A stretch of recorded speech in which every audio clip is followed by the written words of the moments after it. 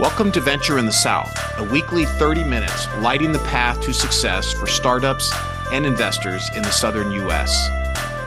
Welcome to Venture in the South. I'm Paul Clark, one of your hosts, and I'm here today with David, your co-host, to talk about angel investing results, how you track them, what kinds of information you need, what kind of tools you might use to do that, and why doing all of that is important. David, I'll start off with the first question for you. How do you track your angel investing results?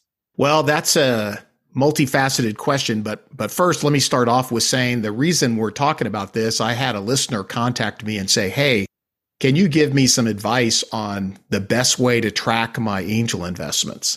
And so that's what precipitated this show. In terms of what I do, I have a spreadsheet that I track all of the investments I make. And, some people criticize spreadsheets. They think you need something more database oriented. But I find that it meets my needs pretty well. It tracks every single investment and it categorizes the investments by whether it's active or whether it's exited, whether it's a write-off, and also for the active investments, whether they're up, static, or down.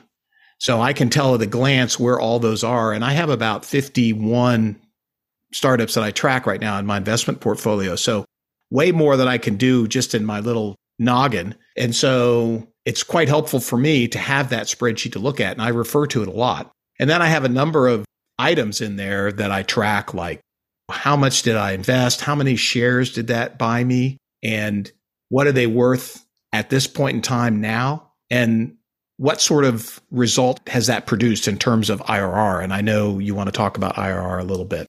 Yeah, it was an open question and you covered a lot of ground in your answer. So let's dig into some of those areas. So let's just run through what you're tracking.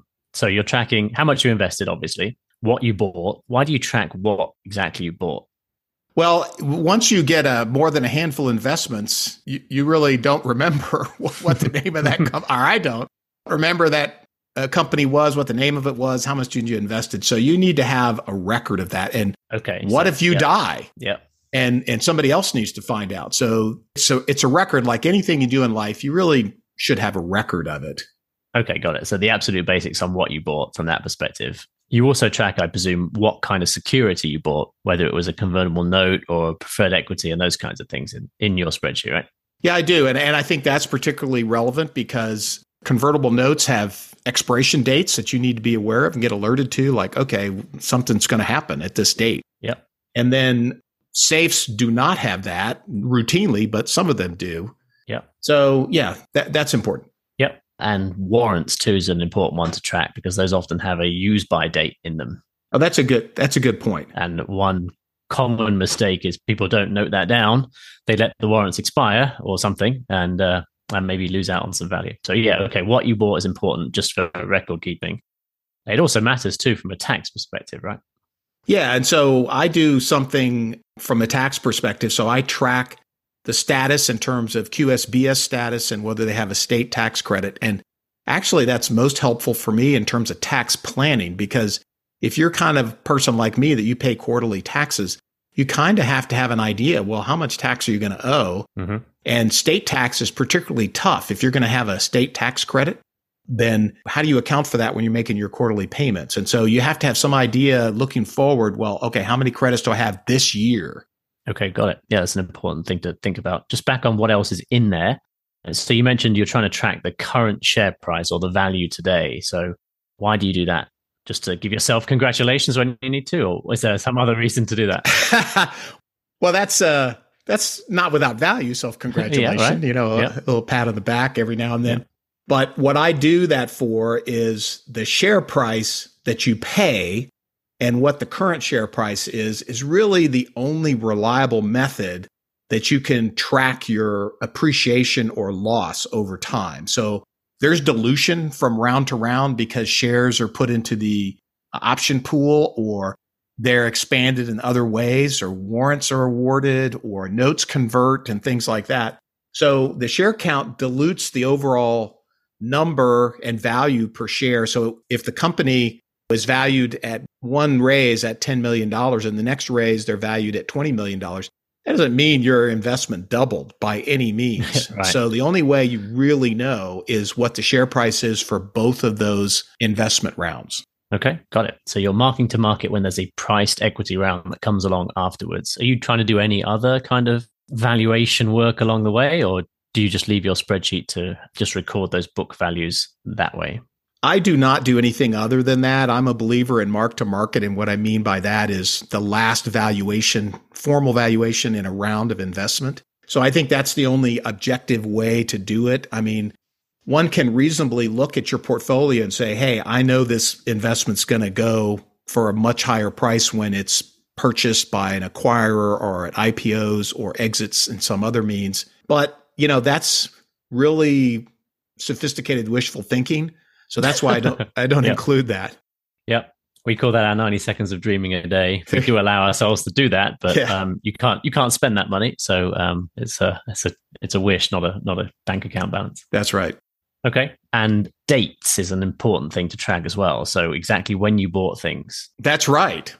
Can you elaborate why? Yeah. So I record the purchase date, and then the spreadsheet also has today's date. So I can calculate every day what the interval is and thus the age of the investment, so the maturity, and then I can real time calculate the IRR based on the last valuation and the ROI. So those are two simple measurements that you can reasonably make. There are other metrics that we'll probably talk about, and we have talked about in other shows that are useful, but they're too complicated to do for a single investment. Yep. Okay. Well, I think that probably covers most of the key data then that you're trying to track. Yep. I would also offer how you made the investment is important too. So we have some investors that invest directly in companies. We have others that use trusts, they use IRAs, they use other corporate entities. And so just making sure you remember exactly which of your own entities bought the thing you're talking about is pretty crucial too when you come to filling in the right tax forms and tracking who owns what. Yeah, that's a great point. And one of the things that I do, Paul, because I really only have two avenues of investment. I have a Roth account that I invest from, so an alternative investment account. And then I have my personal taxable money that I invest. Mm-hmm. And those are the only two avenues, and all of my investments flow through the Venture South vehicles. And so it's pretty clean. But what I do in my spreadsheet, I highlight those that are tax exempt. So alternative account like Roth, I have highlighted in a particular color and the taxable ones in a different color. And so I can tell at a glance which ones are taxable and which ones are not based on the source of investment. Although realizing in our situation, most of them are QSBS eligible. So if you hold them for the appropriate period of time, 5 years, you're going to be exempt from capital gains tax. Yeah. And just if people are not familiar, so there's a kind of retirement account called an IRA. A Roth IRA is a subset of those IRAs. And the reason that, generally speaking, you might like to use those for investing is because they are tax exempt on some of the gains in some situations that you use. The benefits in angel investing, as David said, are not quite as great because a lot of the time those gains are exempt anyway, but those vehicles are used, often for alternative investment. You have to have what's called a self-directed IRA with a custodian that allows you to do that, which is, there aren't that many of those, but there are some. And we have a lot of members that use them for investing through Venture South. Okay. And then one other thing that you mentioned there that we hadn't really talked about in the prior episode, we did have a fascinating episode, I think episode 41, where we talked about all the different acronyms that describe your returns, but IRR wasn't really one of them we dug into too hard. So can you just elaborate a little bit on what that means? Yeah. So that's the internal rate of return. And it's comparable to the DPI, distributions of paid in capital, or the ROI, so the return on investment, but it accounts for time. And so that's the functional weakness of DPI and ROI, is it in the numerator, you have the amount that you've had returned, and in the denominator, you have the amount of money that you invested. And so it's a fraction. That's the ROI or the DPI of an exited investment. Yeah. But IRR introduces the time value of money. And so it's a little bit complicated to calculate, but you can do it in a spreadsheet pretty easily. I'm not going to go into the formula, but oh, go on. You want to? No, I'm not going to. It's too complicated. But we have a sample spreadsheet that we're going to post on our website that you can access, and it has the calculation in there, and it'll do it for you. So you don't have to worry about that. Yeah. Got it. And so just in very simple terms, an ROI of 10x in a year is great. An ROI of 10x in 50 years is not great. Yeah. And so the IRR tells you how good that is, once you've taken into account time. And the one way it's useful is you can use that to directly compare your returns in angel investing to other things. Yeah. Like the stock market. You hear that the S&P grows at 7% a year. So you need to know your IRR in angel investing to compare to that 7% per year to have a sort of comparable benchmark to look at. That's a really great point, Paul, because benchmarking is the only way you have any idea whether you're really on the right track or not, because you can have returns that may seem okay, but until you do these benchmarks comparisons, you don't know how you rate relative to the rest of the world, and that's important. So particularly if you're investing in funds. So funds have results and you can look at them there. You have to be a little bit careful because they can be easily influenced by the way they're calculated, but you can calculate themselves just by asking for basic numbers like, okay, what was the fund's total investment capital that you invested, less fees? And then what did you distribute in terms of capital? And, there's always going to be some investments that haven't reached an exit. So then you have to divide that into, okay, exits versus active portfolio. And there's all kinds of metrics for that. But if you don't calculate those, you can't compare yourself to anybody else. And so you don't know where you are relative to the world. Venture in the South is brought to you in part by the Rolling South Fund, a family of funds providing single company SPVs, a quarterly rolling fund, and soon a traditional fund of approximately 20 startups launching in 2023. Our funds are focused on high-value, high-growth startups in the southern United States with tax-advantaged exits. For more information or to invest, go to rollingsouth.vc. Welcome back to Venture in the South. In today's episode, I'm Paul and I'm here with David, and we are talking about your angel investment track record, tracking your returns and all the things that you might want to think about as you evaluate whether you're doing a good job at angel investing. One of the things that we mentioned in the intro to the show are some of the tools that are available. David is clearly an advocate of Excel. Actually, Google Sheets. Google Sheets, okay. I like the phrase that more fiction is written in Excel than it is in Word. So I would make sure people are aware that your spreadsheet probably is wrong, and it's good to have other people's eyes on them as well. But I would agree with you that generally speaking, for an individual, an Excel spreadsheet is probably plenty of technology to use to keep track of how you're doing things.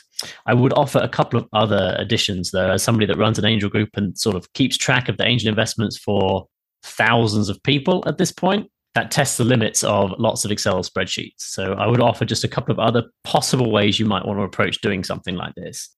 One is a database. So, glorified Excel in some other database format. That helps you with recording sort of ancillary data, like, what the company does and things like that. It also deals with all the numbers we're talking about, but it also lets you add commentary and keep track of things. And you can make that as sophisticated as you like, an Access database or an Airtable or some, online data platform is, all perfectly fine. Good ways to do all of that. We do a lot of accounting at Venture South. So QuickBooks is also sort of our record of truth. That's more accounting software than it is database, but similar kind of idea of keeping track of who owns what, who's paid what, who has received what in terms of cash tied to bank accounts and checks and all of that. Keeps track of things for us as well. And then lastly, there's a whole suite of kind of online tools that are marketed to angel investors. So maybe we can chat a little bit about those, David. Do you use any of those? And would you advocate for?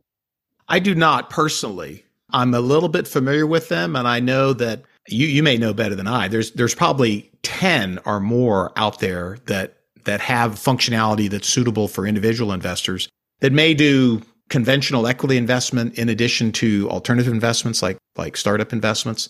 And there's a couple that are specifically for startups, and they typically have a subscription. So you pay monthly and subscribe for a year, that kind of thing. So what has been your experience with those? We have used a few of those in different ways over time. At the company level, most companies are using something like Carter as a platform for distributing information on who owns what in the company to investors. So that's often a starting point. And if all of your portfolio companies are using Carter, you can keep track of things pretty well using that. But not every company does, and you may not necessarily want to do that. But that's one sort of portfolio company level tool. We've used other things at kind of the investor level. There was a platform called Gust back when we originally started Venture South. We used that. There was one called Procedure that we used and used that too. We use one at the moment called Venture 360, which is another third-party software, not related to Venture South or Venture in the South in any way, but is a sort of portfolio platform for tracking what you've invested in and how it's doing. The problem with all these platforms is they don't necessarily record the actual truth of what's going on because they all need manually updating by somebody. So, at Venture South, we have our source of truth internally, and then we have to go type it into Venture 360. And we don't always do that, in real time because it takes for a while for deals to close. They can't always handle the complexity of, convertible notes converting, but also anti-dilution kicking in. Things can get pretty complicated in those kinds of complex scenarios. So some of these tools don't necessarily handle that super well. They are, generally speaking, pretty good.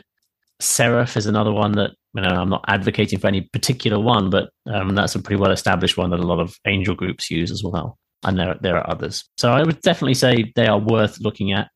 They, help you get a snapshot of your portfolio sometimes in ways that could give you some useful insight.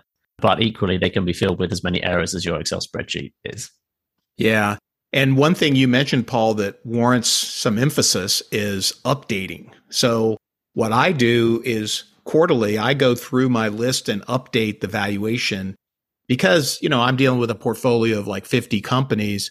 It's pretty easy for me to know because typically there's only going to be an update of maybe 2 or 3 companies per quarter where there's been a new round and a new valuation or news that they're crashing and they're going to be worth nothing. Mm-hmm. That kind of updated information, I do that quarterly. So at the end of each quarter, I go through and I update the share price based on an objective event like revaluation or unwinding or exit or whatever.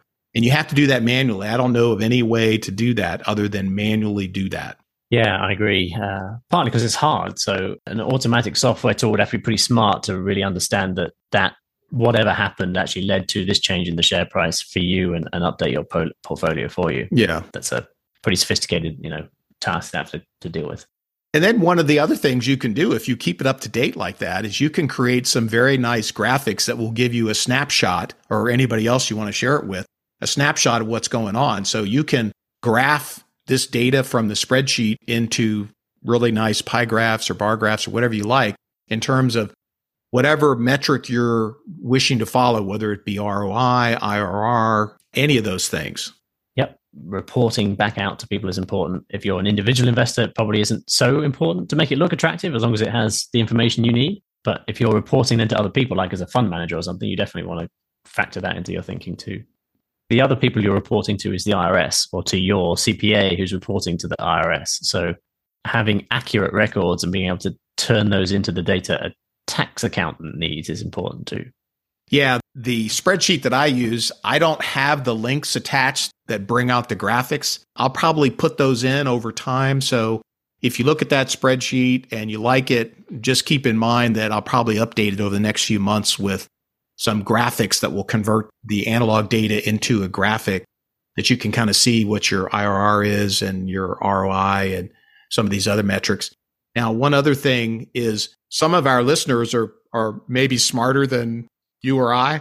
And so if any of our listeners come up with a really great addition to that spreadsheet, we'd love for you to share it with us and we'll post that on our website. If you come up with some nice links or plugins or whatever for that spreadsheet that you think is useful, we'll share that with other listeners. No doubt there are smarter folks than us listening than there are talking. So that's great. We'll definitely steal their best ideas. One other kind of niche piece of reporting that we should probably mention here is around K1s and taxes. Do you have any particular way of tracking things like why your K1 doesn't exactly match what's in your spreadsheet? Those kinds of sort of tax book differences or capital account differences or anything like that in your spreadsheet? Or do you just say, yeah, it's not my job, my tax accountant can worry about that? I have the capability of doing that. So if I wanted to, but I don't want to, I throw myself on the mercy of the court that I'm doing my best effort to account for the value accurately. And if the accountant that issues the K1 is not right, Okay, I'll live with that, whatever that is, whether it's a penalty or additional tax or a refund. Yeah. I haven't really encountered a problem like that because I don't think the IRS has the capability or the interest to get into that level of minutia of a return, unless you're having a serious audit. Yeah, that might be true. Also, I think generally speaking, tax accountants get this stuff right. So, Yeah. It's not that hard. There are some things that are a bit funky about it. So if, for example, if you've invested in an LLC, the sort of tax book value of that may have gone down as you've been using losses that have come to you from that LLC. Mm-hmm. And so there are some sort of niche things like that that you do want to be aware of in some situations. But generally speaking, we've talked about how fairly straightforward the taxes are on angel investing and how generous the tax code is towards not requiring too much taxes on angel investing. So I don't want to belabor that one too much. Yeah, and really, I think the takeaway message for our listeners is you just need to do some kind of tracking. If you don't track, you have no idea what's going on, and you need to do some level of tracking. Well, thanks, David. I think that covers keeping a close eye on your statistics. And I do encourage people to use David's spreadsheet and think about ways to improve it. And look forward to sharing some other ideas in some future episodes. Thanks, Paul. Thanks for listening. We're interested in feedback and suggestions, so email your thoughts to david@ventureinthesouth.com. This podcast is supported by Venture Carolina, a non-profit focused on investor education, and the Rolling South Fund, a startup fund focused on early-stage startups in the southern United States.